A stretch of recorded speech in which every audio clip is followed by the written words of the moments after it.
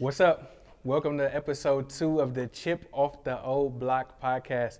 I'm your host, CJ Matthews, here with the notorious, aka Dr. CJ Matthews, aka Dad. What's going on, Dad? How you doing today? Doing real good, real good. It's good to be here. I'm kind of relaxing into this old block stuff and accepting it and processing it. And You know, it ain't no hate. It's all love. oh yeah. I've been old a long time, so that ain't no big thing, But it's just always another reality, People say, "OG, what's up, OG?" And It's a sign of respect. I learned that, and so I stopped punching them. Okay, all right. And I started saying, "Hey, what's up with you?" But it's good to be here. A lot going on. There's definitely a lot going on.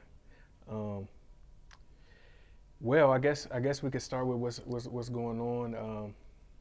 May is rapidly approaching. We're a couple days from May, meaning our state, Ohio, is a couple days away from beginning our quote unquote gradual reopening.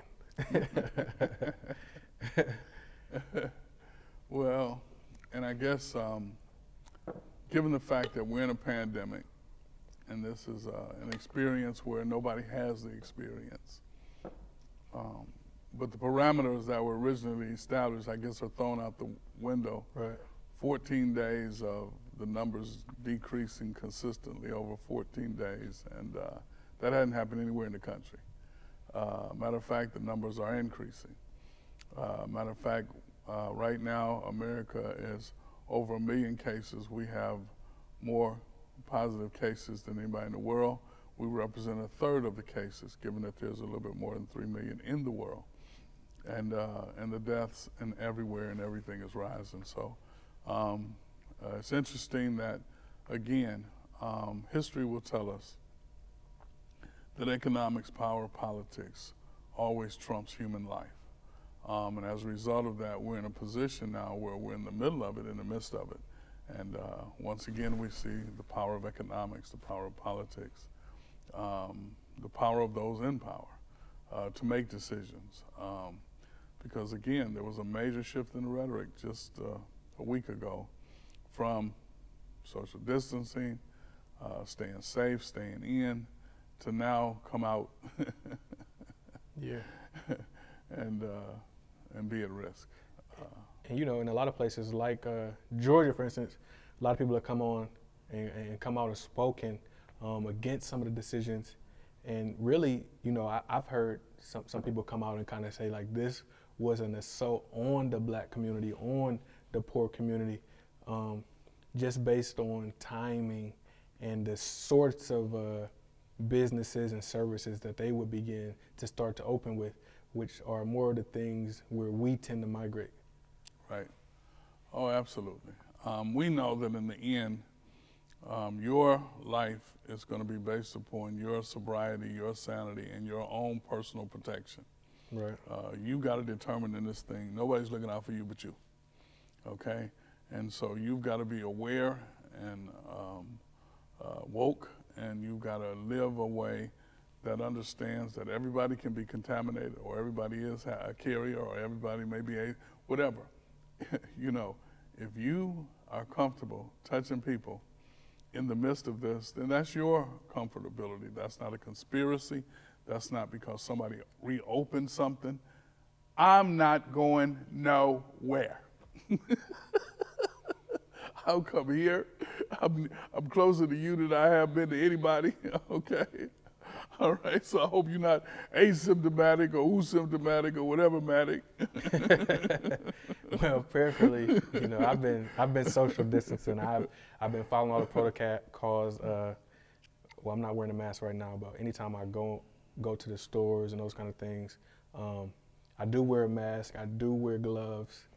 There was actually, I just went to the store yesterday and I only had one glove, so I was trying to maneuver the cart and grab the stuff, and I don't know. I've been trying to stay safe. But wait a minute, we gotta stop. I gotta go get my mask. This dude out there without gloves on.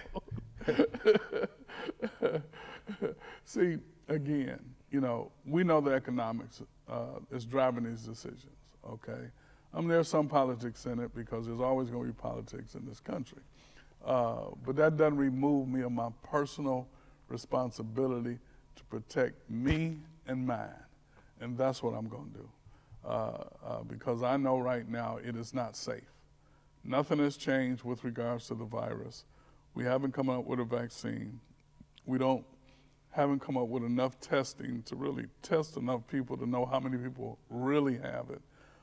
Just the known things are not in place for us to say we can safely begin to reopen, other than we don't want our businesses to die, we don't want our economy to tank. Those who have been going to work, I saw where 500 of the workers in the airport, and nobody's even flying, but 500 of those workers have contracted the virus across the country. And we got medical people dying, and people in meat plants dying, and hundreds of people with the virus. And it's just a time for families to be wise, be sober, and be safe. Just think about it. As we continue to live, we will conquer this thing. It will probably be with us the rest of our lives, but we will learn how to live with it. And as a result of that, I always tell people, no matter what the situation, if you're still alive, you still have an opportunity. If you're no longer here, all of your opportunities end the day you die, with the exception of your eternal destiny. Yeah, I think that's a good point. Basically, at all times, we have the responsibility to govern ourselves and our families, regardless of what the government is saying or anybody else is saying. Yeah, you're right. We gotta make the decisions that serve our interests, our safety, our protection. All right. In the midst of this quarantine, in the midst of this pandemic, it seems like I've been working harder than ever. And it's like I have like 10 different jobs almost. And it's like, we talk about this all the time. The life of a pastor is just very intense. And if you don't know, then you really don't know. It's like the range of skills and abilities that you have to develop. And you may not even develop them, but the range of tasks that is required is very intense. And, I've been kind of wanting to get this off for a minute, so I'm gonna use this time to do it. But no, because I really, there's certain forms of communication that I really enjoy. I really enjoy music. I really enjoy comedians. I got the chance to go see Dave Chappelle this year. I really enjoyed that live. Right. But the benefit that Dave Chappelle has, the benefit that Beyonce even has, is each and every city they go, each and every week, they had a benefit of doing the same thing over and over and over. And they continue to perfect that thing. But as the preacher, I think they need to put some more respect on that name, because each and every week, no matter what is going on, you have to stand up and say, what thus says the Lord, and help people who are going through some real stuff. So, it's a tough task to stand up each and every week and deliver something new in the midst of everything that's going on. And I think a lot of people don't realize just how serious and significant that is. Right. Well, I can tell you I'm working harder now. Matter of fact, I can tell you I'm working harder now. It's my reality. I wouldn't be doing this show if certain things hadn't happened, because you've been trying to get me to do it. I remember my sister tried to get me to do them years ago. So, yes, the intensity, the responsibility, and I'm sure Beyonce, Jay-Z, Dave Chappelle, and those are some of my favorite people also, have their system, their routines to get to that place where they are, and the amount of work that's into it, and to keep it fresh even though it's the same. And that's where, again, preparation comes in. your devotional life, not being somebody who is just looking for a word to speak something into people, but a real relationship with God, a real calling on your life, being able to live in the difficult moments and the joyous moments based on what you preach and you really believe. Right. So if it's in you, if it's in you, it'll come out. You can't hold it in. It's like Jeremiah. It's like fire. And the reality is that it's labor intensive, Right. you know, and no matter how wealthy you are and how successful you are, it's labor intensive.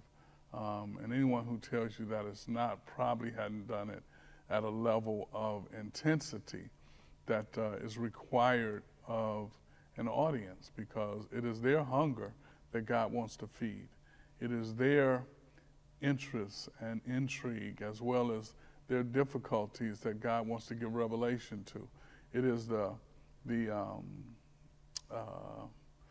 thing that only exists between God and his selected messenger for that moment. Yes, we know about the Moseses and the Pauls and those kind of people, but at the end of the day, there are millions of people who are carrying God's word right now on his behalf.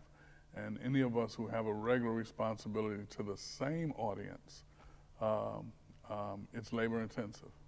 Yeah. I mean, and obviously, you know, it's coming from God. It's not us. You know what I'm saying? And you trust him and you seek him, and there's a flow that happens. But, you know, Sunday be coming. Sunday be coming, man. Not to, you know, I'm just keeping it real. Like, Sunday Well, be you coming. know, and I always laugh, you know, especially at your mama, you know, your mother, you know, because of what she goes through in her preparation, and you know, and I remember those days 40 years ago.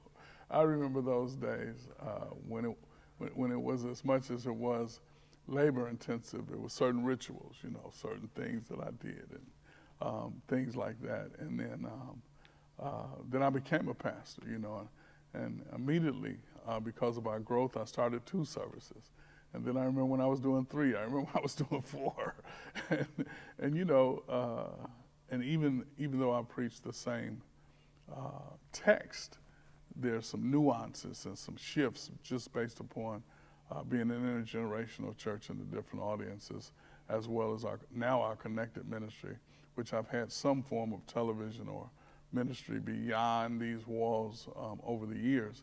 And but the responsibility is so powerful, and as long as you don't get caught up in the hype, Yeah.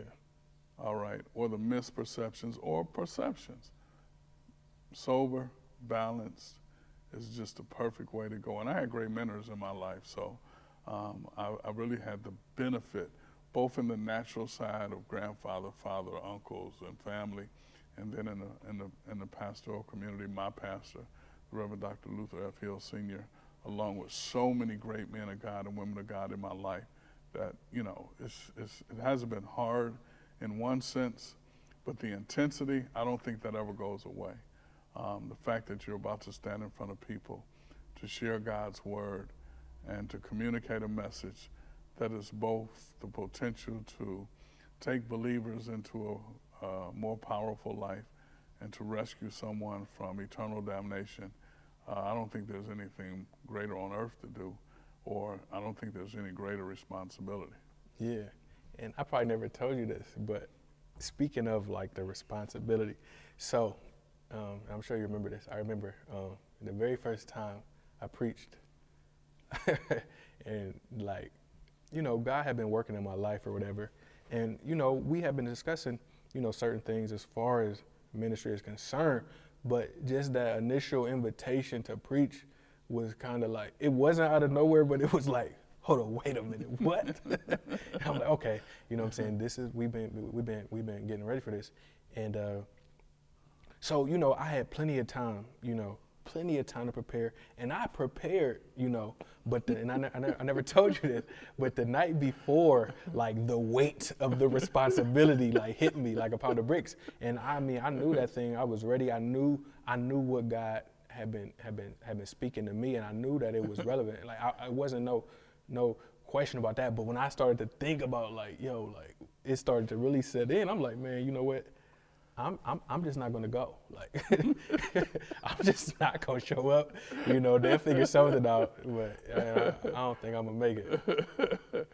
Well, and you won't find most of the stuff I say in a book, but there's that fainting moment, all right, and it is overwhelming, and it is a responsibility far greater than any one of us can perceive or handle, except God be with us.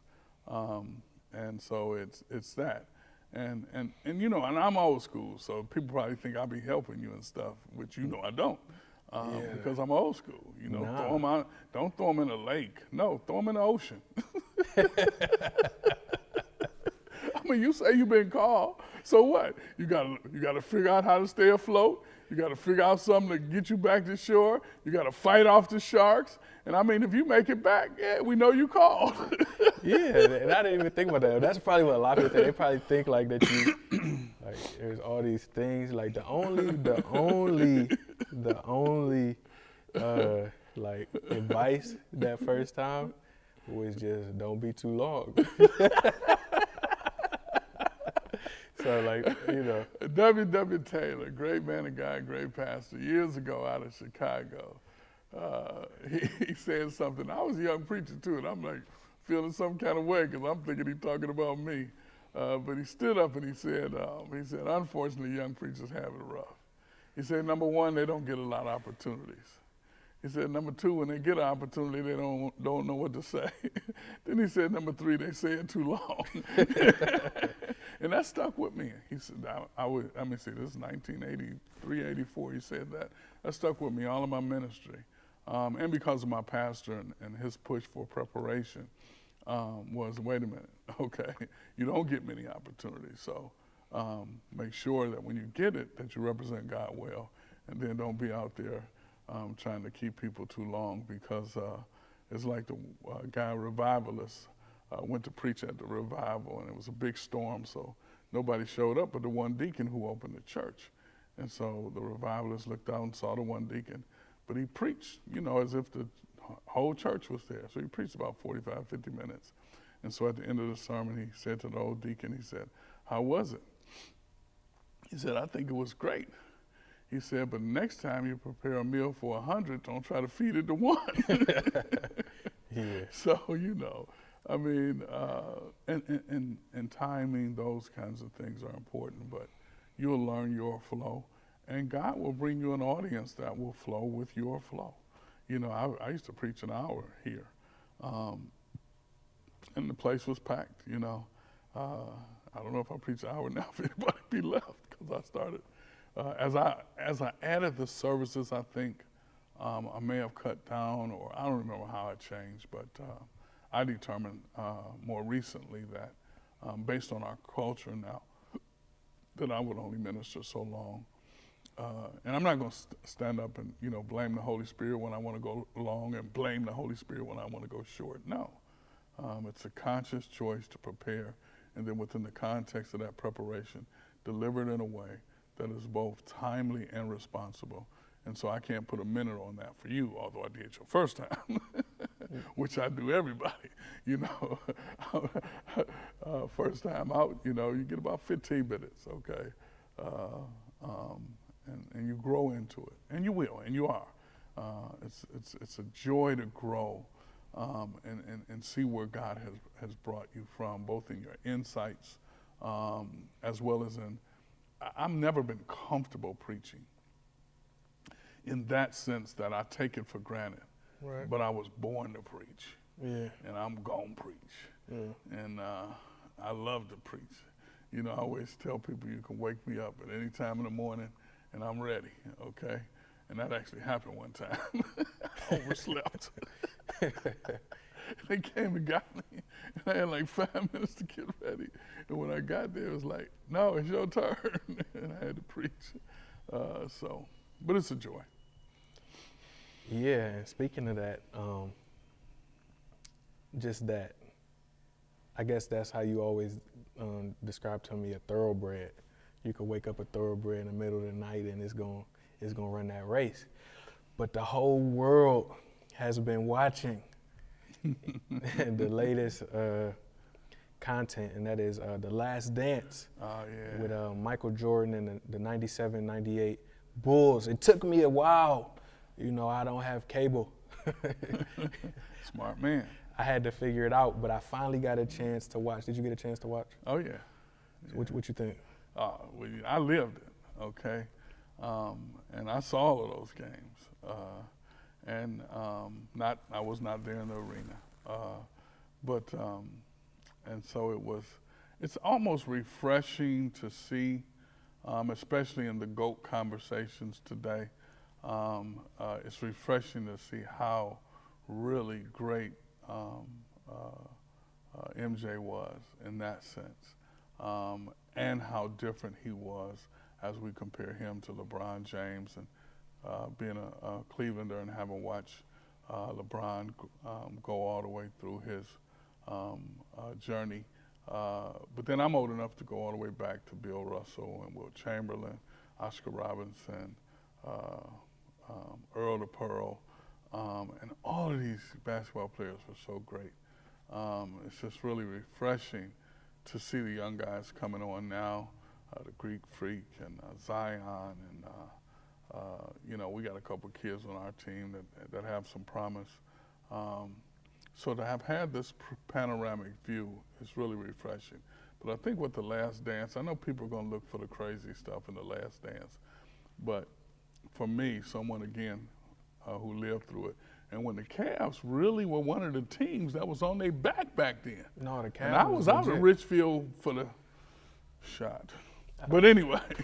I forgot who made that point, but like they be saying like, oh, they had to go against Boston, they had to go against Detroit, but they had to go against Cleveland. No, Cleveland, I'm telling you. We had some great teams back then, okay? But again, as with football, Denver, and with basketball, Chicago, there was that Chicago during a few of those years was to us as Detroit was to Chicago. But we had some very, very good teams. From the beginning of our franchise, we had great players, and we were able to assemble different times. But again, the bigger thing for me in The Last Dance, number one, is the quality. Oh man, impeccable. But that's Michael Jordan, okay? He's gonna do things at a high level, okay? He's a no-nonsense guy, okay? His whole journey, his whole saga has been about elevation, next level. And again, you live in the profile like he does, you live as long as he's lived. The tragedies as well as the weaknesses are exploited and exposed, unfortunately, or fortunately, because I don't know if it bothers him or not. I've never had a personal conversation with him to say, did that bother you? But I have watched him go from a tremendous athlete to a tremendous businessman to a great philanthropist and dad and so on and so forth. Yeah, and after much ado, I finally got a chance to watch it. But I like the way that it was put together, like the way that it was sequenced, how it wasn't done like the normal way, the way they would move back and forward in time, and I really like that. But I guess one of the main things that I took away from it was and not just this, but any time that you see greatness on display, to me it's just inspiring, and it just lights a fire in me.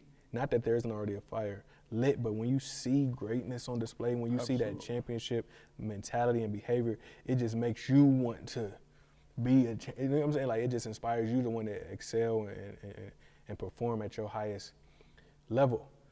But obviously, we wouldn't be us as a culture, as a society, if this didn't elicit the conversation of the GOAT. And I didn't even intentionally I didn't even wear no Jordans today. I got on some LeBrons, but I think that the LeBron Jordan debate is obviously you got to have it because you take the greatest player from a generation. Obviously, you want to put the two or pit the two against each other and compare. I think it's a miss. It's kind of like not even like I never thought that it was a good comparison, but I guess what I could say is this. You know,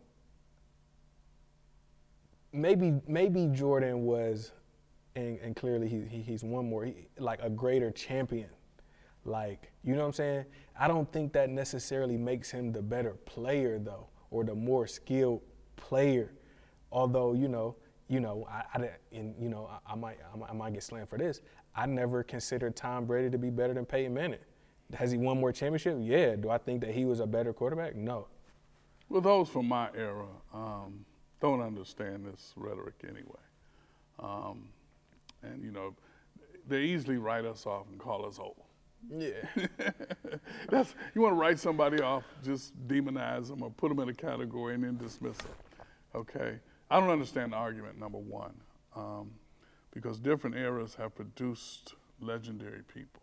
For sure. And having had the privilege of actually seeing Jim Brown, Muhammad Ali, that's boxing and football, and personally, and he went home to be with the Lord last year, knowing Harrison Dillard, seeing great people, great eras. Then we get into a GOAT conversation, and everybody always wants to bring up the rings versus LeBron, okay? I don't know between the two of them if you could pick a GOAT because of the difference they made in the game at their moment. Because I dismiss those arguments because the moment you say rings, I'm like, 11 plus for Bill Russell. Right. And nobody even ever mentions it. Well, they mention it, but they just... But they don't mention it, and they dismiss it. And we're not talking about 11 over time. We're talking about bam, bam, bam. And so, having seen Bill Russell and not liking Boston, can I say that on this podcast? Yeah. Not liking Boston. I don't think anybody likes Boston except for Boston. Okay. Well, see, I have to fast forward for that dislike because of Boston and LA, all right? Because all my boys was on LA at the time. Kareem and Magic and Worthy, them was my boys, okay?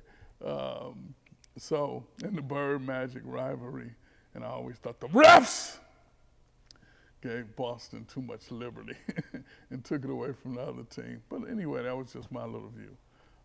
So having seen them all, and between Wilt and Kareem, and I mean, what Kareem did was so phenomenal.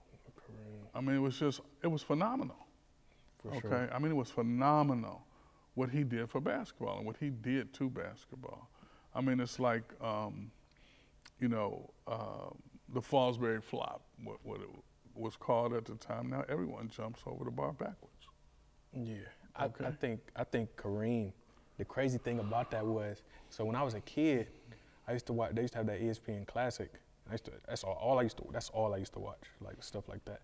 And I was watching it, and it was this guy, and he was just the most dominant thing I ever seen. And they just kept saying his name, Lou Alcindor. I'm like, what happened to this dude?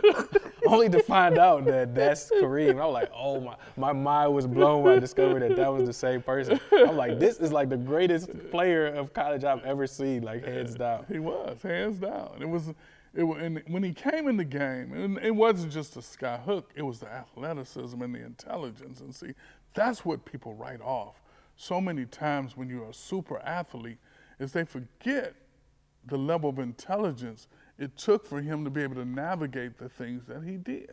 And I mean, and again, it goes back to greatness. And again, looking at The Last Dance, talking about the GOAT or Jordan, the one thing he came to grips with was, wait a minute, if I don't elevate my team, then what am I really doing? Right. Do I need another scoring title? Do I need another individual accolade? No, no, no. And Scotty was great when he got there, okay?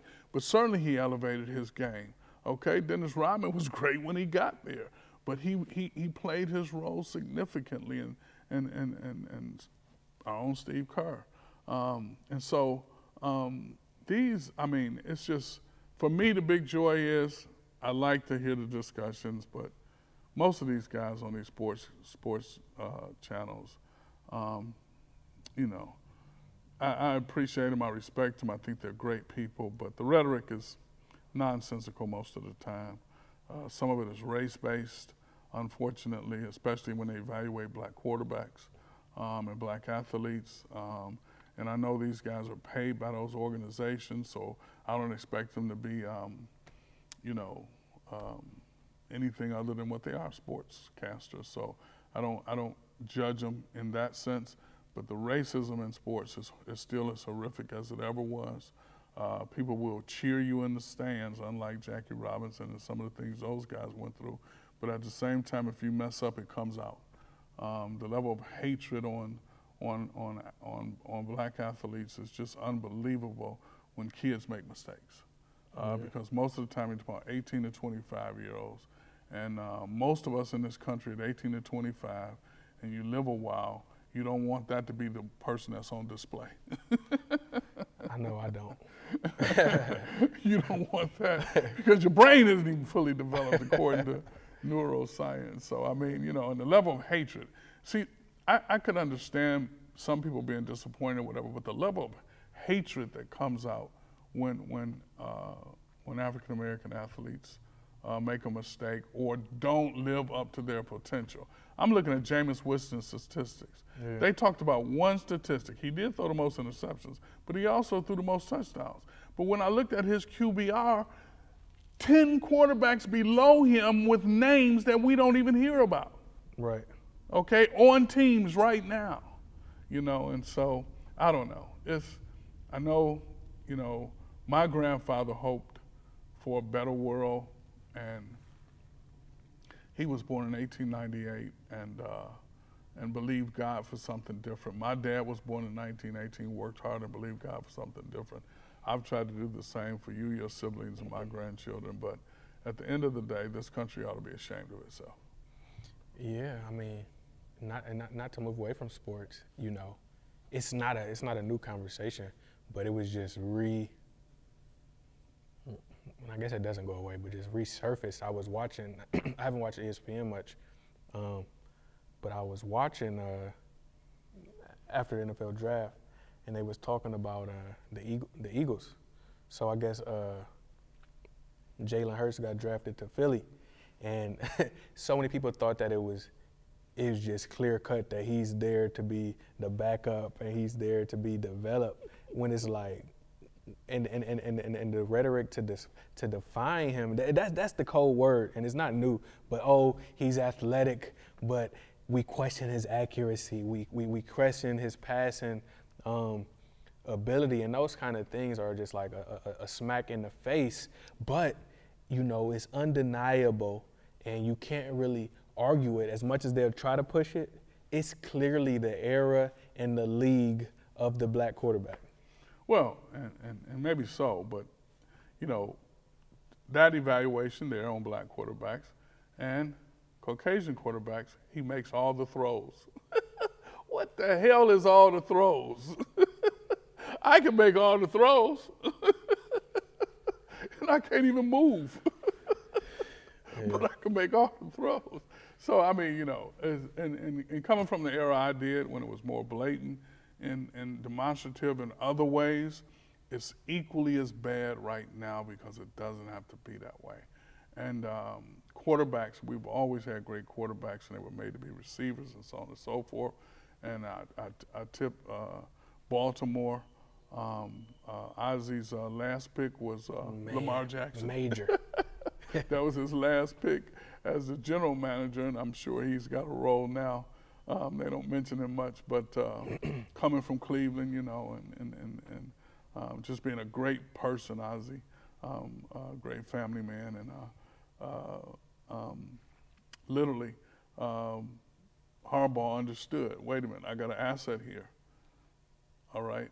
And I heard Mac Brown say something some years ago when he had Vince Young, and he was doing an interview, and that was the year when they beat USC, for the national championship. And so they were doing an interview, and Mac Brown said, they were saying, well, you finally got him together. Mac Brown said, what do you mean? Well, he finally fit into your system. Mac Brown said, no, you got it wrong. He said, I tried to make him fit into my system. And then both of us had to step back and figure out, how do we make this work for both of us? And we adjusted to each other. And I was like, woo. That's why he can come back, I think, North Carolina somewhere after being retired. He's won a few games last year because everybody doesn't get it. Harbaugh got it. I'm glad his brother can't get it, though. I hope he don't never get it. He got no hate for. Yeah, well, he have the team up north. So anyway, because but he understood. That's why they took Kyler Murray. That's why you see what Patrick Mahomes is doing. And here is Cam Newton. If you look at his QBR and all of what he did in North Carolina, he doesn't have a job. And I won't start naming quarterbacks who have jobs, but he doesn't have a job. That's ridiculous. And for certain African-American sportscasters to justify that, I know they get paid, and I understand. Love you. Yeah. So, just to wrap up sports, so the draft did happen. Yeah, Cleveland made out, baby. Yeah, that's what I was going to ask you. What you think? Yes, they took my boy, Too Delp. That dude, me and Harris was talking, that dude is an old-time hitter. Yeah. I know you can't hit today, but if he get an opportunity, he going to whack somebody. Yeah, I like it because, again, I said this, I think, in our previous cast. We got good owners. Now we have a solid organization with Mr. Andrew Berry, tremendous coaches, Stefanski, and the group he's put together. And we got some good players. We only have one challenge, and my prayer is that what everybody is hoping for and everybody thinks will happen, and that is our quarterback, Baker Mayfield, will get the cogs out of his head or whatever was going on. And he didn't have a coach last year. But whatever it was, whatever adjustments he needs to make, he'll make those adjustments, because if he makes those adjustments, I see us in a very, very good position this year, because our defense is going to be off the charts. For sure. So you put Delp with Denzel, and it's just I'm as excited as I've been in a long time as far as Browns football. I've been a Browns fan, 60 years, so that's not a question. I'm always going to be a Browns, Cavs, Indians, any sports team in Cleveland, that's my team. Now I got folk all over the country. Why? Because if they don't get where I need them to go, then come playoffs, I got to pick me some teams that I'm going to roll with, okay? And then because, we got kids all over the country that have played for Guian or played for Ohio State, and because of how much I follow college football, I got kids that don't have nothing to do with Ohio State. And I say kids, not like I know them and I've been with them, because I just love sports. I love the kids, and I'm rooting for them. I root for kids no matter what ethnicity they are, no matter what team they are. And if you're playing Ohio State, you got to lose. If you're playing the Browns, you got to lose. Cavs, Indians, so on and so forth. But I'm still rooting for kids. Yeah, that's actually a perfect segue. So one of my favorite rappers, Wale, he just recently put out a music video to a song that he has out. I think it came out sometime last year, I want to say. But the video is genius, and it is a look. It looks at race in a different way. And in the hook, he says, "Sue me, I'm rooting for everybody that's black." And basically, he kind of he's just making a statement that I'm unapologetically black, and I want to see people that look like me win, no matter what it is. But in the video, and you got a chance to look at it, so I want to hear what you think about it. he and I'm not sure who else put it together with him, but whoever was a part of that team, like they did a great job. I think that thing needs to be turned into like a film, you know. But anyway,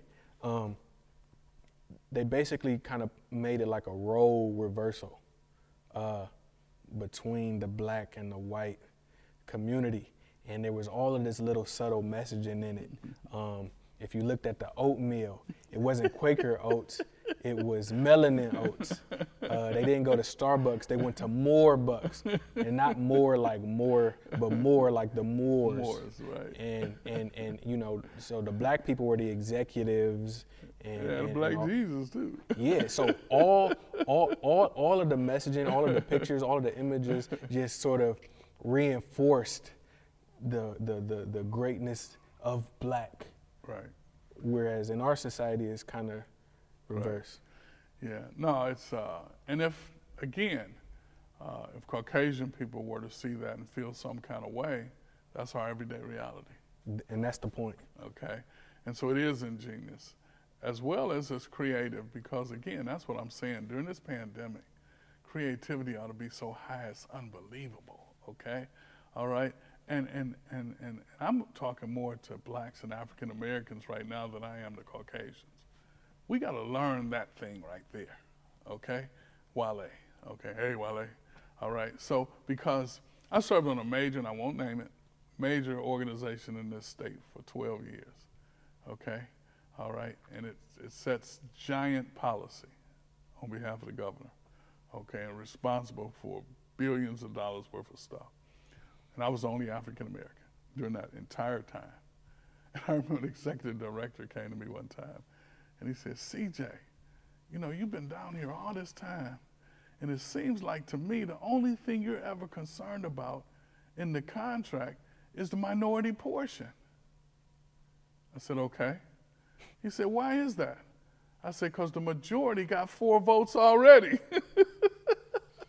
So when we go in these boardrooms, and we don't understand, they never disrespected me. We had dinner, lunch, all kind of things together, but I wasn't there to be just a person on that board.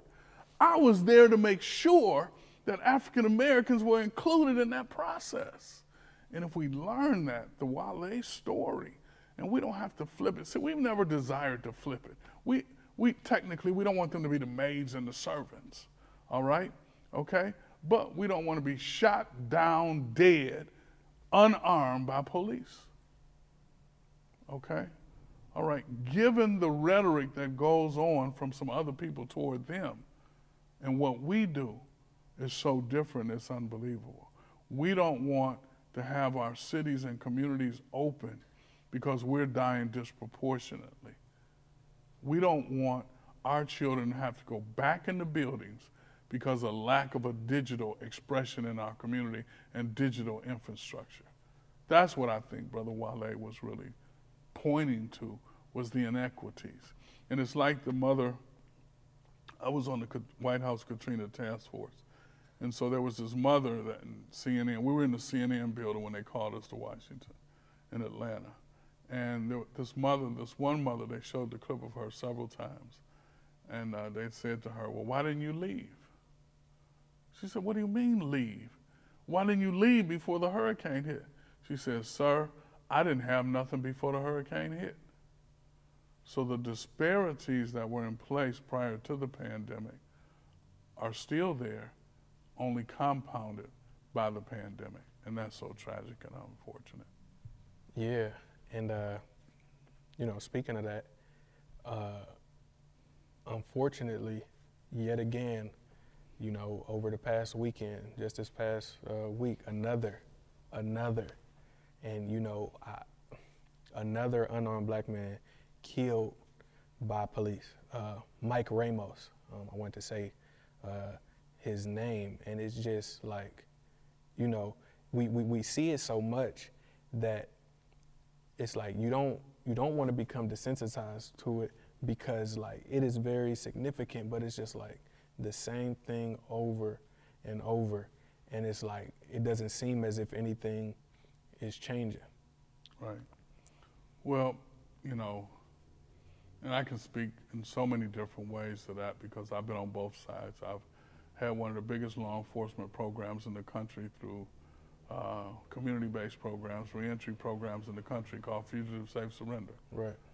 which I helped develop and helped start it with Doug Weiner and U.S. Marshal Pete Elliott. And I've spoken law enforcement conferences across this country and have mad respect for them, but simultaneously I've probably been one of the biggest critics also because of those things that I know don't have to happen. Rarely when an officer is in harm's way will he get to return that fire if that person really means to harm them, unfortunately.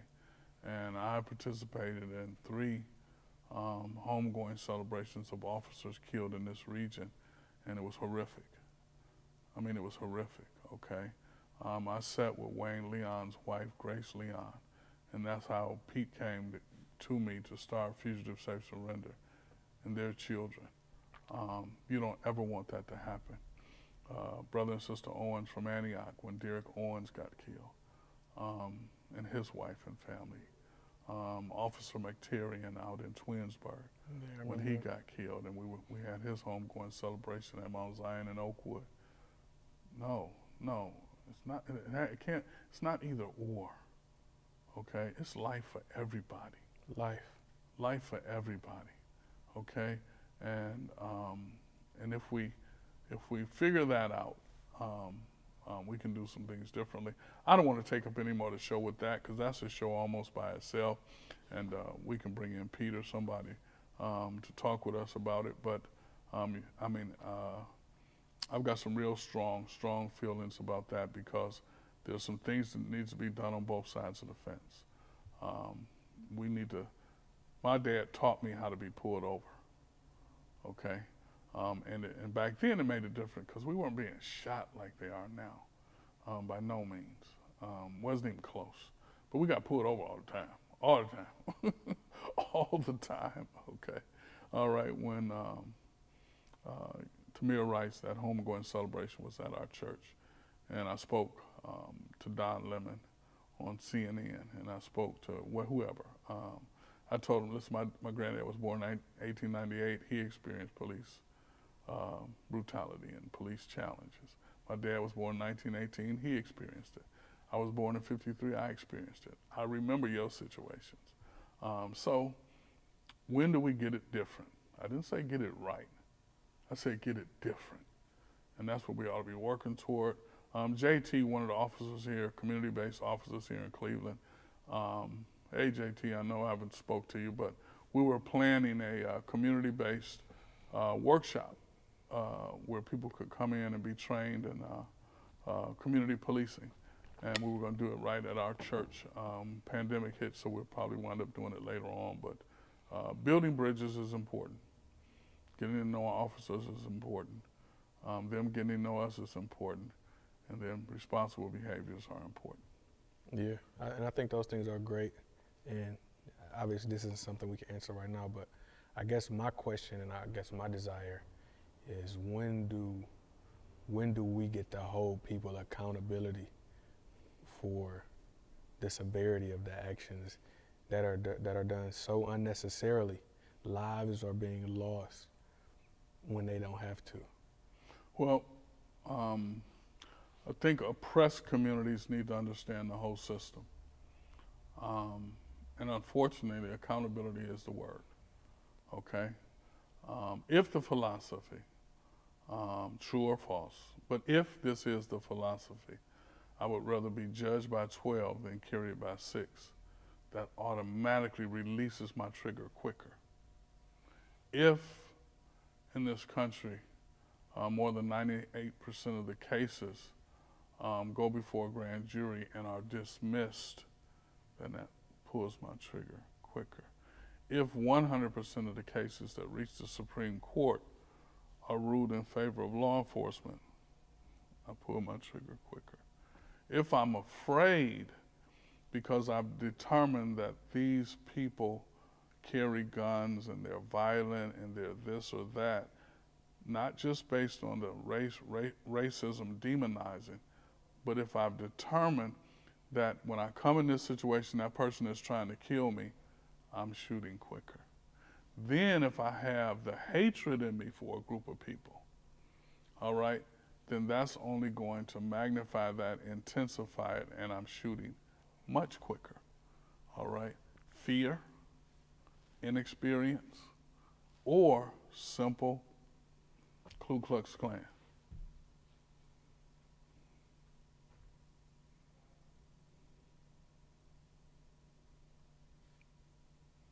I always say this.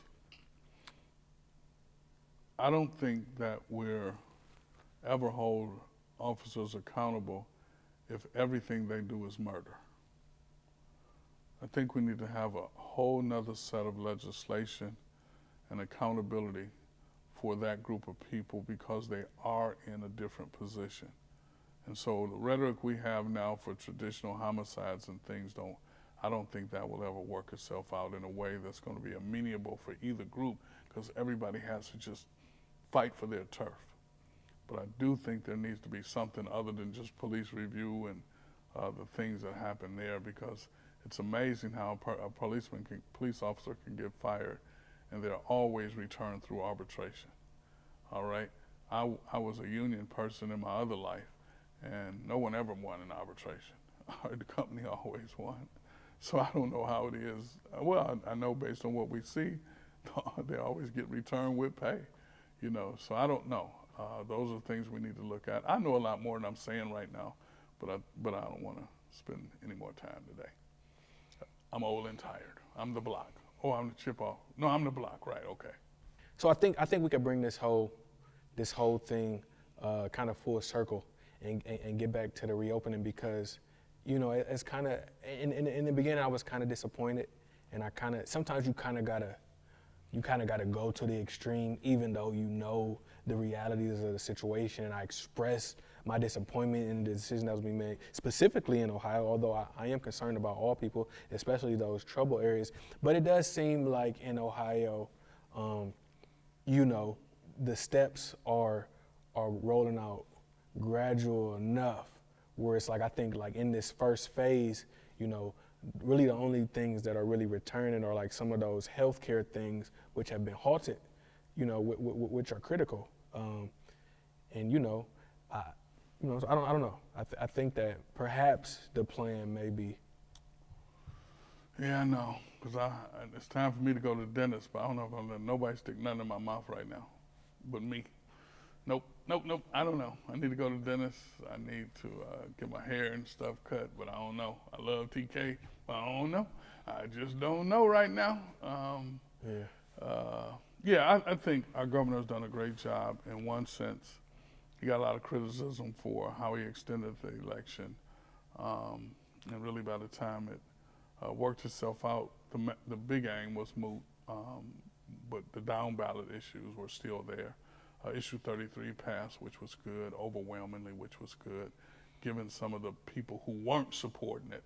And I'm not going to call out the names of some of those groups and organizations. I'll get my list together for the next broadcast. But so that was good. A couple of my friends won, which was good. One of your, Derek and them's former teachers, when they were in the program, when she was in education before she was a judge, Judge Emanuela Grove, she won. She's, I know her for other reasons. Well, she won, you know, and so there was some good still come out of it. But now we got the next election mail in, however that's going to be. The census, that's important. So we got stuff, you know, but the reopening, that's the one where I got to control my own destiny. And there's nowhere right now I'm going to go that I haven't been going, unfortunately. I mean, you know, I'd like to get some gear, whatever that means. I'd like some stuff, but there's no stuff. There's nothing. Hey, nothing that I'm going to put my life at risk to right now. It's just too soon. The numbers are still going up. People are dying. No way. Just no way, no. And I know, you know, people are chomping at the bit to get back to church. Man. And I know folk want to come back to church, and I miss them. I really do. I've been doing some calls with our ministries, and I call some of our members, and I really do miss them. but I'm going to keep on missing them. And anybody get mad at me for missing them, if we still alive in 2 years, let's have a party. I think people really are getting cabin fever, not just for church, but they just thirsty and antsy to get outside. The weather is breaking, and that's a big deal in Cleveland. Our weather, our summer lasts for like 5 seconds. Well, go outside then. I don't know, and I've never been scared of nothing. I just have never been scared of nothing. But right now, nope, not me. Right on. Nope, no dadding. Vice President out dadding people, no mask on. Right on, brother. Yeah, I switched it. My official greeting is Jesus only. Jesus forever. I ain't gonna lie. That's one of the things, as black dudes, you walk in a room, you gotta dap everybody up, you gotta give everybody a handshake. I hated that. It's exhausting. If I walk in a room with 50 dudes, I gotta get 50 dudes. Like, oh God, this is too much. It didn't used to be like that. All right. We had handshakes. We had for a minute. It's evolved over the years, and I'm trying to roll with it. But fortunately, being me, I'm able to do what I want to do, and piss off enough people regularly and love enough people regularly that I can be me. I'm sure I'm gonna piss off some folks. I don't mean to piss y'all off, but stay away from me. Well, all right, family. Until next time, pray that you stay safe and have a blessed day and week. And don't come near me.